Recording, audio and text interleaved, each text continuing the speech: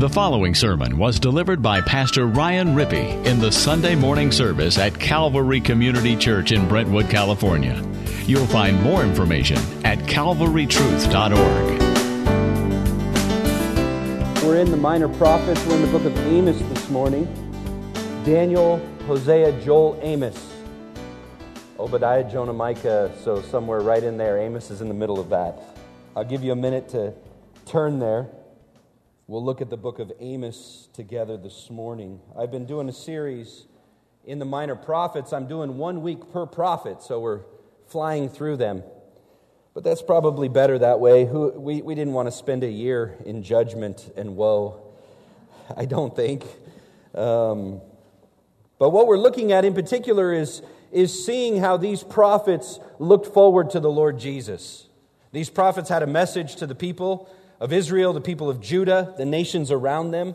And the Minor Prophets, the book of the 12 that it was called earlier in its history, they're not called minor, once again I remind you, because they're unimportant. They're called minor because they're short in their length.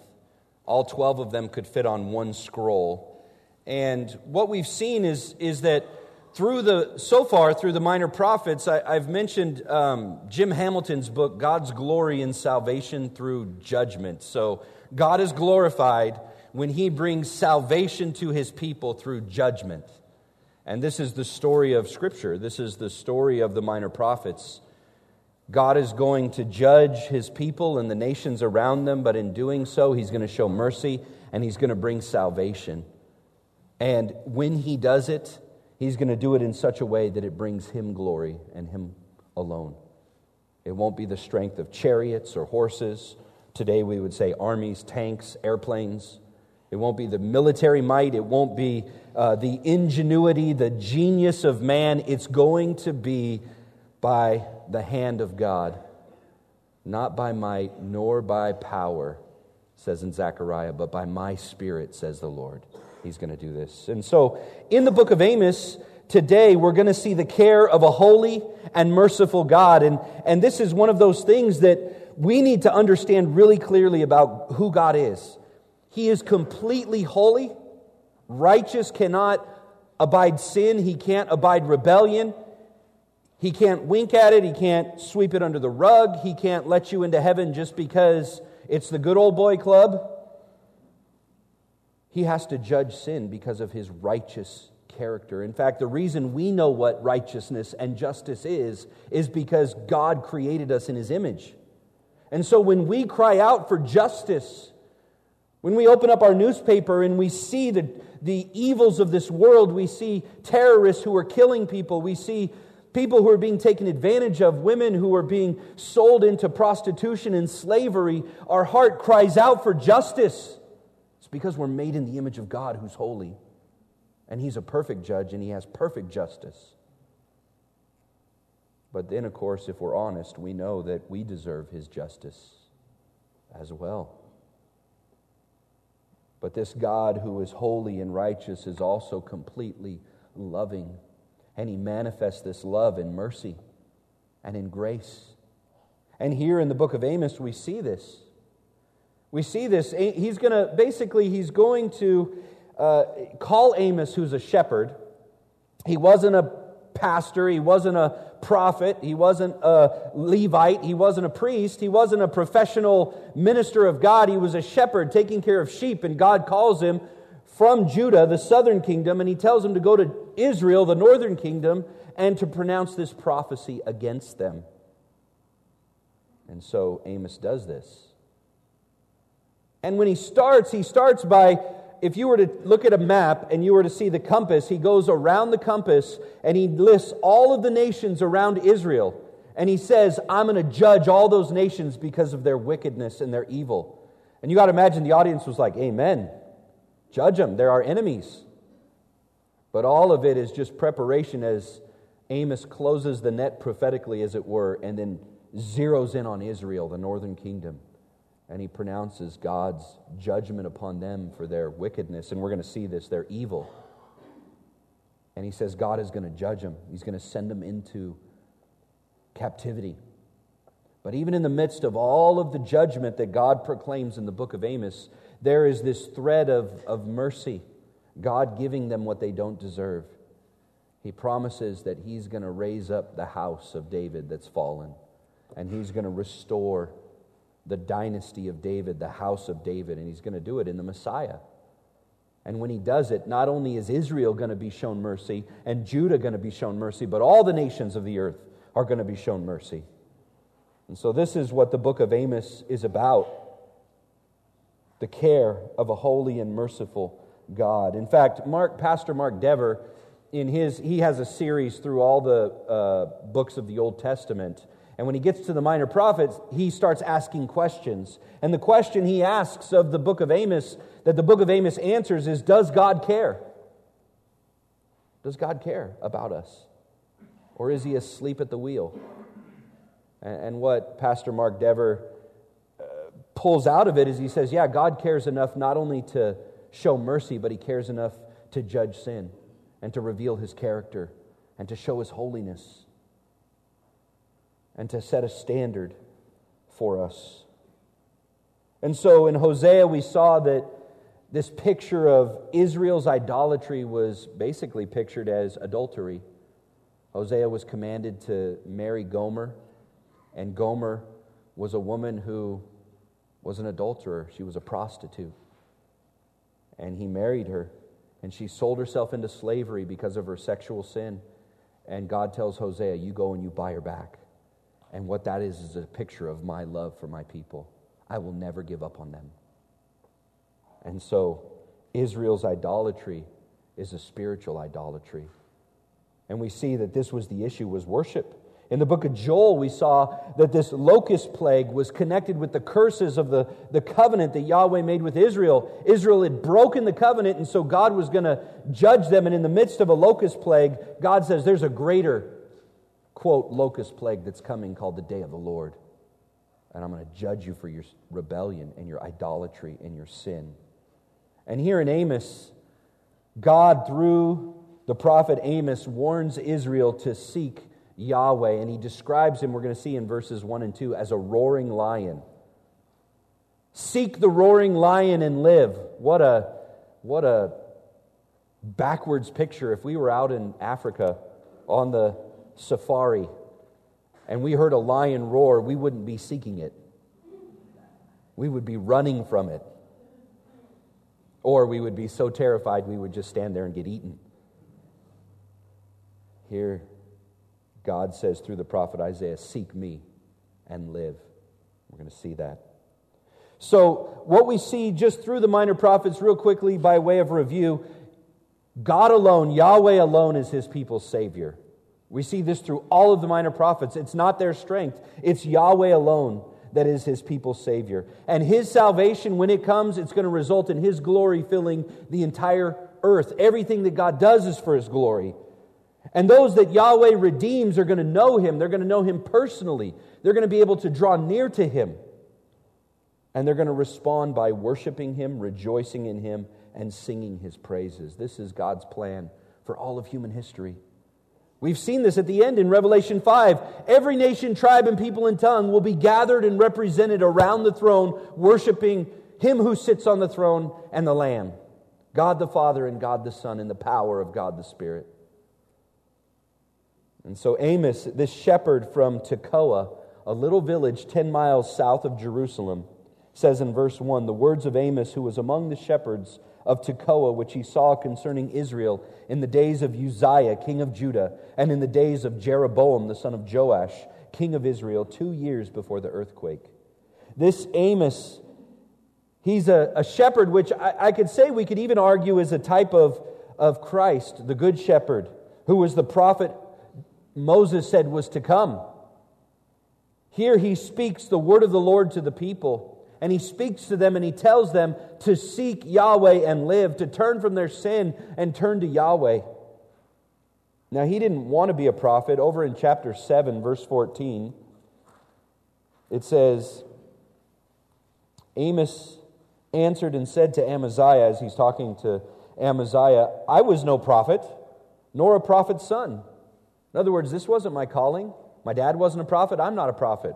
I wasn't a prophet, but I was a herdsman and a dresser of sycamore figs. But the Lord took me from following the flock, and the Lord said to me, go prophesy to my people Israel. So he says, this wasn't what I planned. This wasn't what I had for my life, but this is what God has called me to do. And he prophesied, if we look at the reigns of the kings that are mentioned, Uzziah and Jeroboam, this was a time when Israel was prosperous. They were wealthy. They had tons of money, tons of relative peace around them. Yeah, their enemies were surrounding them, but there was no warfare going on. It was peaceful and prosperous. We're going to see it in the book of Amos. And so when he comes and speaks this judgment, it's to people who don't want to hear it. But in verse 2, the Lord says this. Amos, speaking for the Lord, says, the Lord roars from Zion. He utters his voice from Jerusalem. The pastures of the shepherds mourn, and the top of Carmel withers. He pictures himself as a roaring lion, roaring so loudly and strongly that the pastures, the fields, start weeping, and the mountain starts to crumble. The only time I've ever heard a lion roar is when I was a kid growing up in Vallejo. We had season passes to Marine World. Now it's called Discovery Kingdom, but my buddy worked in the lion cages picking up the poop. And so we would go check it out and hang out, and those lions were so lazy. They didn't do anything, right? They had to always prod them to get them to try to do their tricks, but sometimes they would get mad at the trainers, and they would roar, and it would just shake your bones. That was scary enough being on the other side of the cage from the lions. I couldn't imagine seeing a lion in the street, seeing a lion in the field. Here, this is the picture of Yahweh roaring in judgment, roaring so fiercely that even the mountains crumble. And what goes on is in this book of Amos, as he roars, he's roaring as a warning. He's coming in judgment, but he wants his people to live, and he seeks their life and not their death. So he says in chapter 3, verse 2, that he's known them. He says, you only have I known of all the families of the earth, and therefore I will punish you for all your iniquities. He says, I've known you. I've had a covenant relationship with you, Israel, that's been different than all the other nations of the earth up to this point in history. And I'm going to punish you for your sins because you broke that covenant. He wants to restore that relationship with him. And so in chapter 5, verse 4, the Lord says to the house of Israel, seek me and live. Seek me and live. Verse 6 again of chapter 5. Seek the Lord and live, lest he break out like fire in the house of Joseph, and it devour with none to quench it for Bethel. Seek me and live. See, and this is what the Lord would say to you this morning, if you're here hearing this, is he would say, seek me and live. Seek the Lord and live.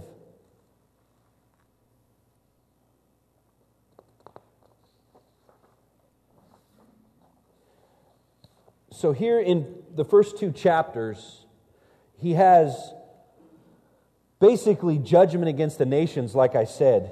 He goes around the compass and he lists off the nations surrounding Israel, and he condemns them for their sin. He condemns them for their wickedness and their cruelty. And Israel would have amen this.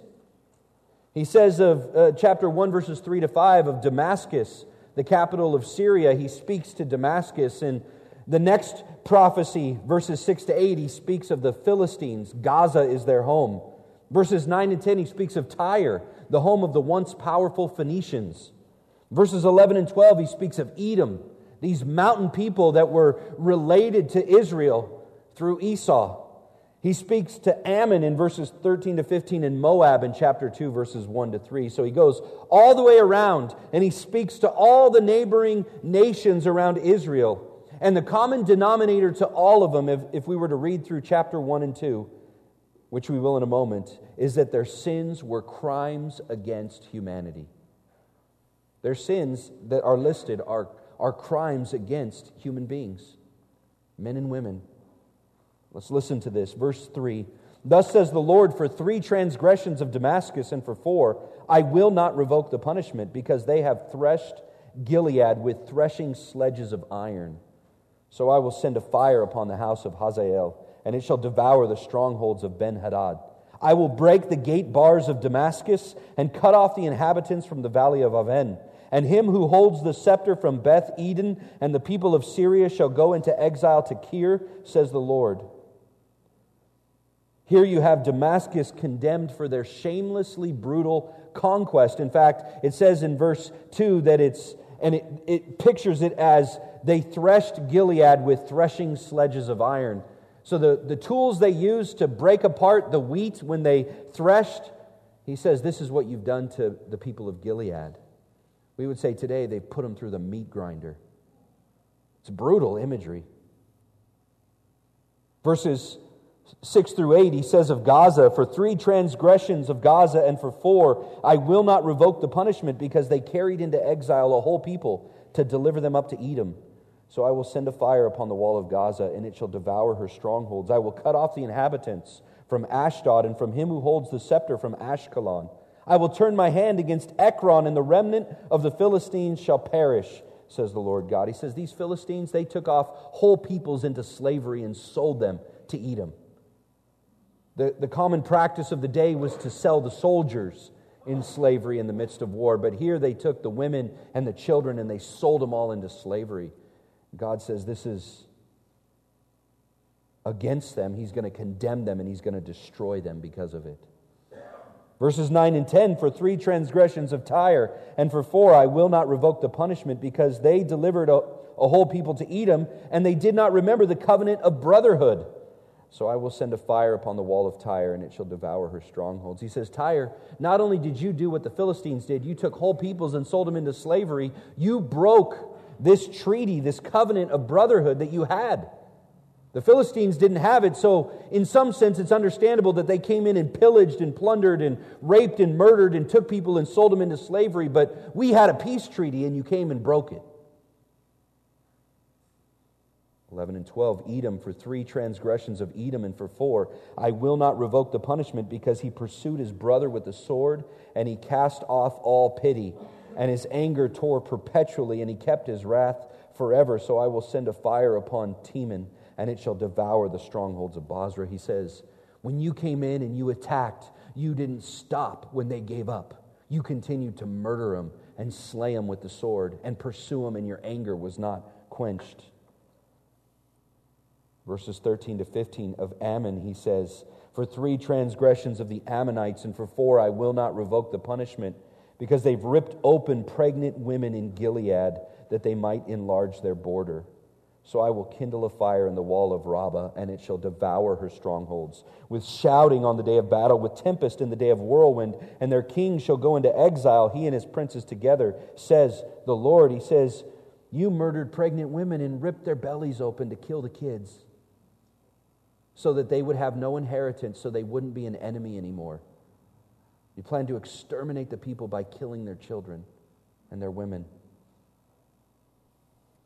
Moab, he says, for 3 transgressions, chapter 2, verse 1, of Moab, and for 4 I will not revoke the punishment, because he burned to lime the bones of the king of Edom.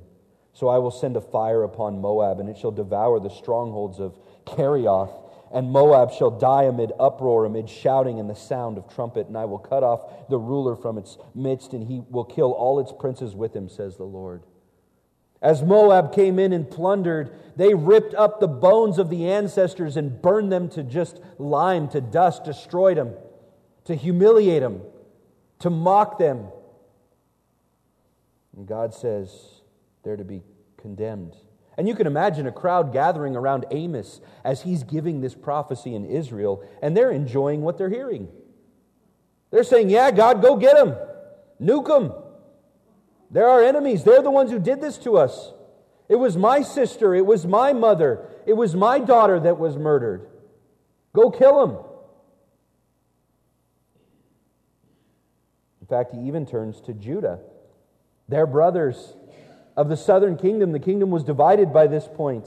And verses 4 and 5 of chapter 2, he says, Thus says the Lord, for 3 transgressions of Judah and for 4, I will not revoke the punishment, because they have rejected the law of the Lord and have not kept His statutes. But their lies have led them astray, those after which their fathers walked. So I will send a fire upon Judah, and it shall devour the strongholds of Jerusalem. So they would have even said, yes, God, that's good. We broke from them. We're a divided kingdom now, and God, we're the ones who need the blessing, and they should get the judgment. So this is James Montgomery Boyce told a story I thought was pretty amusing. He said a woman was attending an evangelistic meeting and was delighted when she heard that the preacher was going to talk about sin. And when he preached against strong drink, she cried, "Preach it, brother!" And when he declaimed against tobacco, she cried, "Amen!" And then the minister's third point was a condemnation of gossip. She leaned over to her neighbor and said, "Now that's not preaching, that's meddling." Right, this is what was going on. Israel was saying, yeah, go get them, God. Kill them. All our enemies. And yeah, even judge Judah. But then he turns in verse 6 of chapter 2 to Israel. And the rest of the prophecy is going to be against Israel. And you could imagine all of their pleasure turning to ashes in their mouth. Amos was probably not a popular man at this point. For 3 transgressions of Israel, chapter 2, verse 6, and for 4, I will not revoke the punishment, because they sell the righteous for silver and the needy for a pair of sandals. Those who trample the head of the poor into the dust of the earth and turn aside the way of the afflicted. A man and his father go into the same girl, so that my holy name is profaned. They lay themselves down beside every altar on garments taken in pledge, and in the house of their God they drink the wine of those who've been fined. What a picture. As God condemns them, Israel is pictured as practicing sexual immorality in the temple dedicated to the God of Israel. They're living in luxury with the objects they extorted from the poor, that they stole from them, and then they toast their success with the wine that's acquired from their corrupt legal system. That's the picture of Israel. And he says, for 3 transgressions and for 4, I will not revoke the punishment. And this has been the theme all throughout. And what does this mean? 3 transgressions and for 4. I think what he's saying here, and commentators disagree about this, but I think what makes the most sense is he says 3 is a number of completeness and wholeness, and he says 3 sins is a complete measure of sin that needs to be judged, but you've overflown it into 4. You've gone beyond the bounds, and now judgment is coming, and it won't be revoked, it won't be withheld. And he basically tells Israel, you're just as bad as all your neighbors. You're no different. You're just as bad as them. They did this in spite of God's mighty deeds on their behalf. Look at verse 9.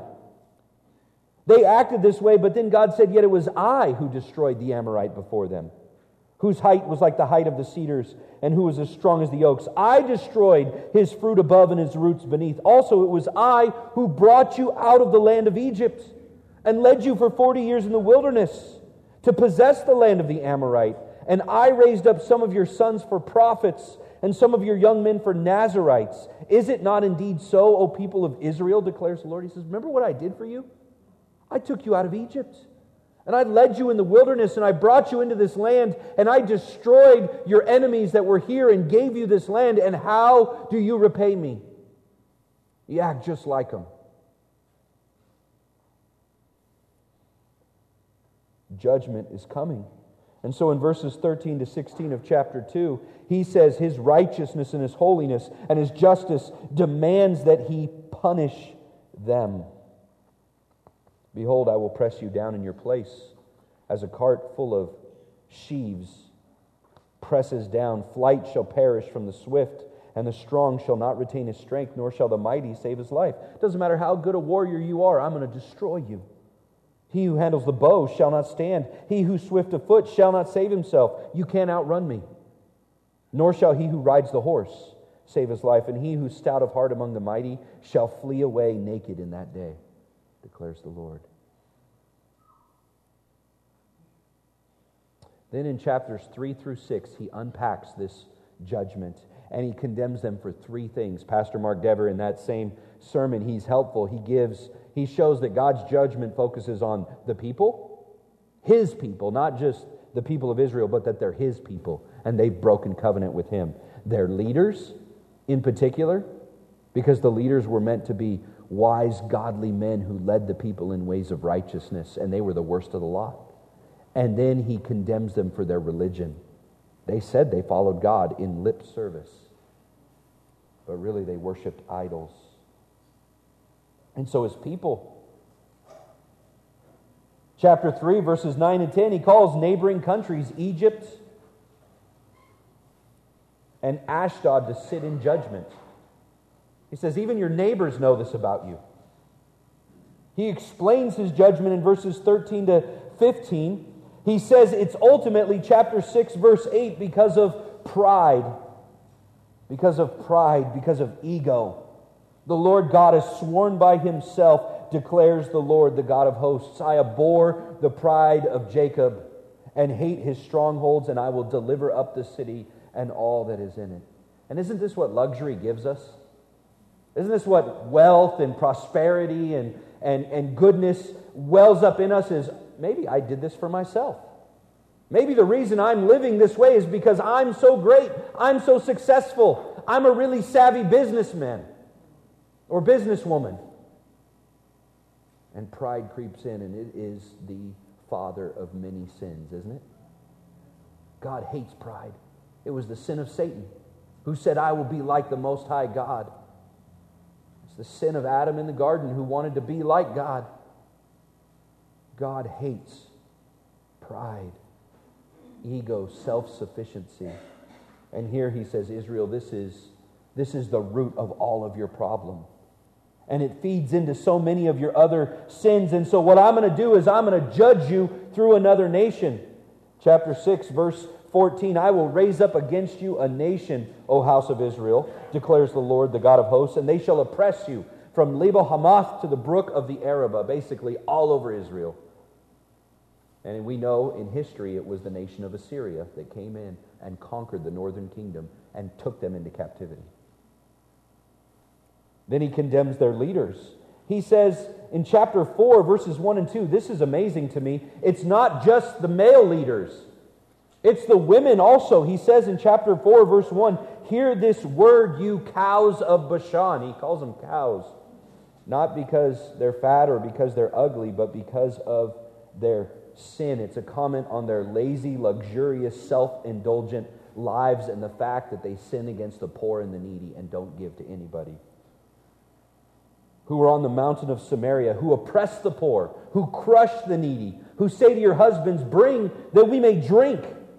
The Lord God has sworn by his holiness that, behold, the days are coming upon you when they shall take you away with hooks, even the last of you with fish hooks.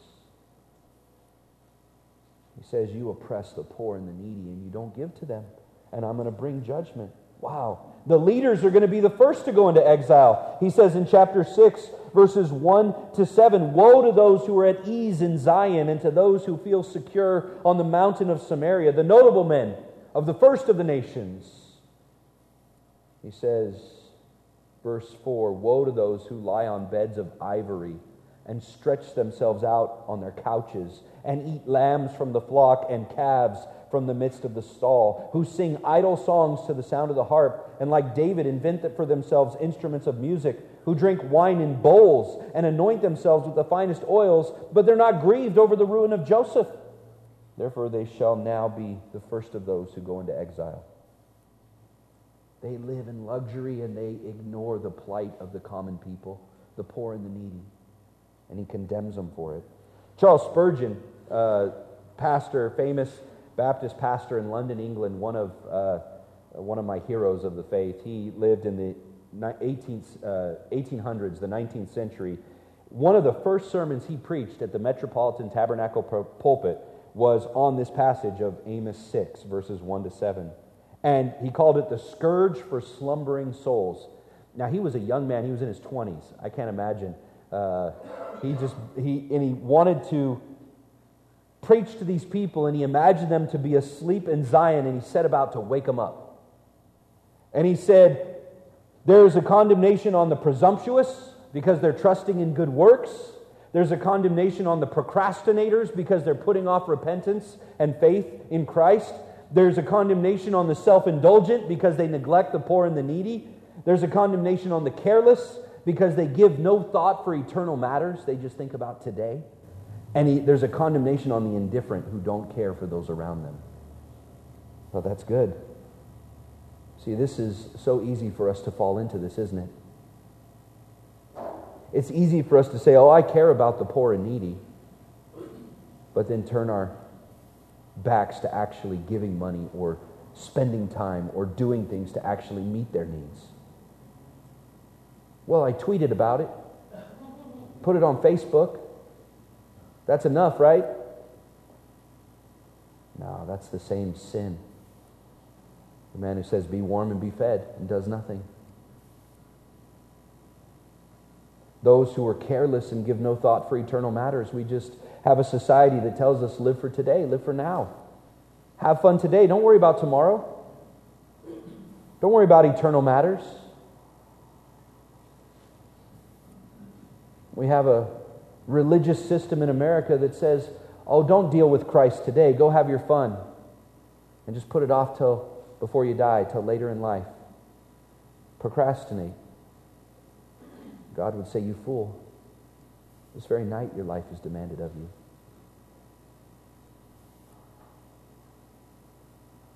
God condemns their leaders for these things. And as the leaders go, so go the people. And this is convicting.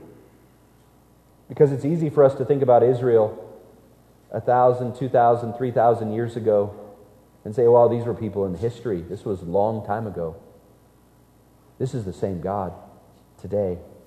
He's the same yesterday, today, and forever. And He would condemn the same sins today. But today we have a greater hope, don't we? Because Christ has come. The Father did pour out His judgment upon Israel, but He's also, as we're going to see at the end of this book, He promises a Messiah who's going to come, who's going to restore the house of David. And He's done it. Christ came. And so if we're guilty of these sins, we need to repent and turn to Christ. And in Christ we have full and complete forgiveness of our sin. And we won't come into the judgment of God. This is the good news of the gospel. And we can draw near to Him. We can seek Him and live, as chapter 5, verse 4 says. Then He condemns their religion. They love their sin, they love their religion, so they created a religion that let them have both. You can worship an idol. You know why? An idol doesn't speak back. It doesn't condemn you. And if it doesn't condemn you and it's silent, surely it must be saying, go ahead, that's fine, do it. God had given them many warnings. Chapter 4, verses 6 to 11, He says it. Yet they would not return. Look how many times He says it. Verse 6. I gave you cleanness of teeth in all your cities. It's not that He gave them a bunch of dentists. It means that they had health. Their teeth weren't rotting and falling out of their mouths. They didn't have dentistry like we do. So if you had full teeth, that was a sign of prosperity. Yet you did not return to me. He goes on in verse 7 and says, I gave you all of this abundance in your crops. Verse 8, yet you would not return to me. I warned you by striking you with blight and mildew. Verse 9, yet you did not return to me. Verse 10, I sent you a pestilence after the manner of Egypt. You didn't return to me, verse 10. Verse 11, I overthrew some of you, and you didn't return to me. Verse 12, therefore thus I will do to you, O Israel, because I will do this to you. Prepare to meet your God. Wow. This is what He did. He warned them. He warned them over and over, and they would not return. And what we understand by this is that trials are meant to turn us back to God. Are you in a trial right now in your life? A time of hardness and trouble in your life? It is meant to turn you to God. To trust in Him. To make you realize you're not the king of your world. And even if you are, your kingdom isn't that great. Turn to God and live. he says. And if we refuse to return, in His mercy, He sends more trials. Our response, as I said, is to seek Him and live. Seek Him and live. He says, verse 14 of chapter 5, seek good and not evil, that you may live. And so the Lord, the God of hosts, will be with you. As you've said, hate evil and love good, and establish justice in the gate. And it may be that the Lord, the God of hosts, will be gracious to the remnants of Joseph.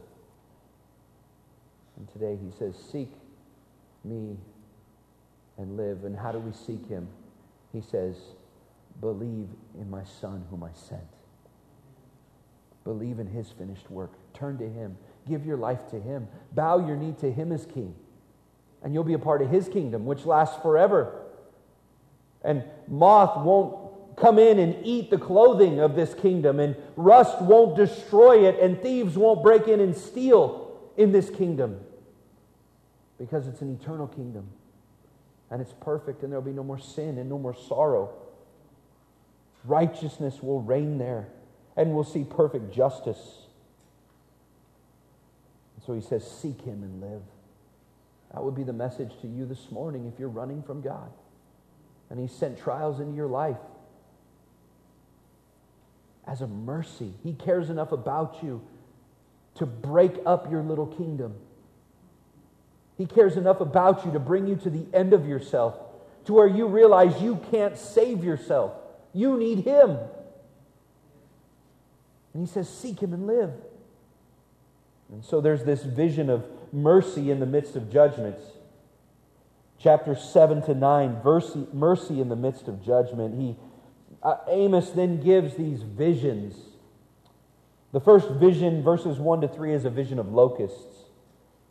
Second is a vision of fire, verses 4 to 6. A vision of a plumb line in verses 7 to 9. A vision of summer fruit in chapter 8. And a vision of the Lord above the altar in chapter 9. And through these 5 visions, God demonstrates that judgment is coming, but He also shows mercy in the midst of it. In fact, in the first 2, He relents. This is what the Lord God, verse 1 of chapter 7, showed me. Behold, He was forming locusts when the latter growth was just beginning to sprout. And behold, it was the latter growth after the king's mowings. And when they'd finished eating the grass of the land, I said, O Lord God, please forgive. How can Jacob stand? He's so small. And the Lord relented concerning this. It shall not be, said the Lord. Again, verse 4, this is what the Lord God showed me. Behold, the Lord God was calling for a judgment by fire, and it devoured the great deep, and was eating up the land. And then I said, O Lord God, please cease. How can Jacob stand? He's so small. The Lord relented concerning this. This also shall not be, said the Lord God. But then, in the next judgments, He says, I'm not going to relent. Verses 7 to 9, a plumb line. A plumb line was standing beside the wall. And you guys who are contractors know exactly what a plumb line is for. It's to make sure that wall is straight and plumb. This is, I think, a comment on that the Lord's judgment is going to be a just judgment. It's going to be perfectly straight, as it were. Perfectly just. It's going to be given exactly it's going to be given just as their sins deserve. Verses 7 to 9. And then in chapter 8, verses 1 to 14, when he starts to talk about this vision of the summer fruit, the Lord again does not turn aside. And he pictures it in chapter 8, verse 1, behold, a basket of summer fruit. And He said, Amos, what do you see? And I said, a basket of summer fruit. And the Lord said to me, the end has come upon my people Israel. I will never pass by them. The songs of the temple shall become wailings in that day, declares the Lord God. So many dead bodies. They are thrown everywhere. And silence. Wow, what a graphic picture. And I think this picture of the summer fruit is this idea that now is the time for judgment. The harvest has come. The basket is full, and the fruit is ripe, and the judgment is here. And then in chapter 9, this vision of the Lord standing beside or above the altar. Chapter 9, verse 1, strike the capitals until the thresholds shake, and shatter them on the heads of all the people. and those who are left of them I will kill with the sword. Not one of them shall flee away, not one of them shall escape. I think the picture here is that this judgment is inevitable. It's inevitable. You see, and this judgment is a picture of the judgment day to come when Christ returns. It says in Revelation 19, he's going to slay his enemies by the word of his mouth. It's pictured as a sword coming out of his mouth. And he's going to judge in righteousness. And he's going to tread his enemies in the winepress of the wrath of God, Isaiah 61 pictures it. As if he is stomping the grapes of wrath. This judgment day is coming. But we know the gospel says there's good news in Christ, that there is forgiveness and there is mercy and there is grace shown at the cross. And that's why the book ends, I believe, in verses 11 to 15 with a promise of restoration in blessing. Let me read it to you. Chapter 9, verse 11. In that day I will raise up the booth of David that's fallen, and repair its breaches, and raise up its ruins, and rebuild as in the days of old, that they may possess the remnant of Edom. And all nations who are called by my name, declares the Lord who does this. Behold, the days are coming, declares the Lord, when the plowman shall overtake the reaper, and the treader of grapes, him who sows the seed. The mountains shall drip sweet wine, and all the hills shall flow with it. Abundance, restoration. I will restore the fortunes of my people Israel. They shall rebuild the ruined cities and inhabit them. They shall plant vineyards and drink their wine, and they shall make gardens and eat their fruit. And I will plant them on their land, and they shall never again be uprooted out of the land that I've given them, says the Lord your God. He gives a promise of restoration and blessing. And so, as complete, as thorough as this judgment sounds, there's still going to be a remnant. There's still going to be a remnant saved. And what a picture. This is exactly the passage that James, the half-brother of Jesus, brings up in the Jerusalem Council in Acts 15. And the question there was, as the apostles were preaching the gospel, not only were the Jewish people turning to Jesus as the Messiah, but Gentiles were being saved. And the question comes then, what do we do with these Gentiles who are being saved? And how do we bring them into our assembly? And James replies and says, brothers, listen to me. Simeon has related how God first visited the Gentiles. I'm reading Acts 15, verse 14. To take from them a people for his name. And with the words of the prophets, with this, the words of the prophets agree. As it is written, after this I will return. I will rebuild the tent of David that's fallen. I will rebuild its ruins, and I will restore it, that the remnant of mankind may seek the Lord, and all the Gentiles who are called by my name, says the Lord God who makes these things known of old. He says this is the fulfillment in Christ. You see, that's why I had Chris read 2 Samuel 7 to you. David wanted to build a house, a building for God, a temple. And God said, no, you're not going to build me a house, I'm going to build you a house. But it's not going to be a building, it's going to be a dynasty. It's going to be a legacy. It's going to be kings that rule on the throne, and the one who's going to come is going to rule forever. He's the Messiah. And then David, we didn't even read his response in chapter 7. Chris alluded to it in his prayer. He says, man, you've spoken of my house for a long time to come. Who am I that you would do this? And James picks up on this prophecy. And he says, this was promised in the book of Amos, that God was going to rebuild the house of David and restore its ruins. And it wasn't only going to be rebuilt for the nation of Israel, but as we saw in Amos 9, all of the nations are going to come into it. And here you have Christ, the fulfillment of this promise, the king who's sitting, reigning, ruling as the descendant of David. And all the nations are coming in. And I think it also speaks to his second coming, that there's going to be a full restoration of this nation of Israel. Romans 9 through 11 speaks of this. God's not done with his people. All Israel will be saved once the times of the Gentiles are complete. And I don't know how that's all going to work out, but Amos seems to be speaking of this, and he's pointing to this Messiah Jesus, and he's saying now in this house of David that's rebuilt, all the nations are going to come in. All those nations that I promised judgment, chapters 1 and 2, that surround you, Israel, they all now have mercy as well. And this is what Paul spoke of in Ephesians 2. Ephesians 2, he says to those of us who are Gentiles, you were without hope and without God in this world. You were apart from the covenant, apart from the promises. But yet in Christ, you've been brought near. And God tore down the dividing wall of partition between Jew and Gentile. And now we can be saved by grace through faith in Christ. And we can be part of this house of David, this house of Christ. The temple of the living God, the church of Christ that we are. And this is the good news. This is the hope we have. This is what God is doing in redemptive history. And this is His care and concern. You see, the cross is where His holiness and His mercy met. As I said at the beginning, God can't just sweep sin under the rug. He has to judge every sin. His righteous character demands it, and He's judged it one of two places. He's going to judge it on us. If we don't believe in Jesus, we will spend eternity separated from Him. Or He's going to judge it on Christ at the cross in our place. And He offers you this gift.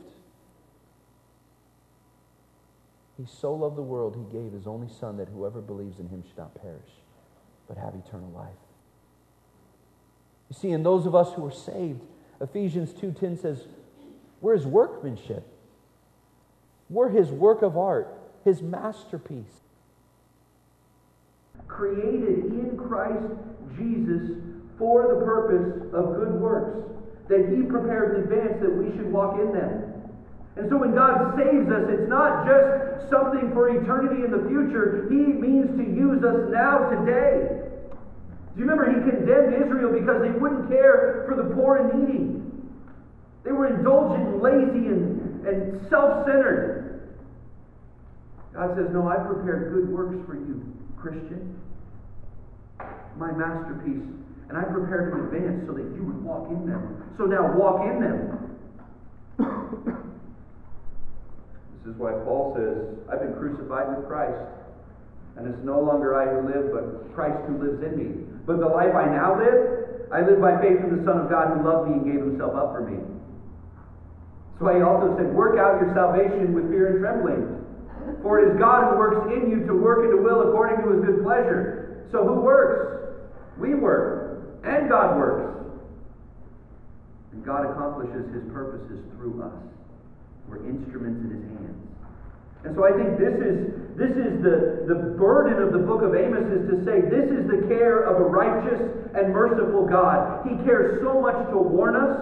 He cares so much to demonstrate His righteous character in bringing trials in our life to turn us to Him so that we would seek Him and live. And He cares so much about us, He gave His Son so that we wouldn't die and perish but have eternal life. And by believing in Him, we become His children, and we can draw near to Him and be used by Him. This is what He desires for us. This is what we're going to celebrate as we come to the table now. Let me pray. Father, thank You for this word. Forgive us, Father, for our sins of presumption and procrastination and self-indulgence, Father. Forgive us for pride and ego. We want to bow our knee to Christ. We want to say, You're our Lord. Here I am. Any way You would want to use me, any way that You would see fit to use me for Your kingdom, Lord Jesus, I'm at Your disposal. All that I am, all that I have. My lips and my mouth and my time and my money, my family and my resources, all of it is Yours. Father, use us as a church in our community. May we not merely give lip service to the name of Christ, but Father, may we love our neighbor as well as word.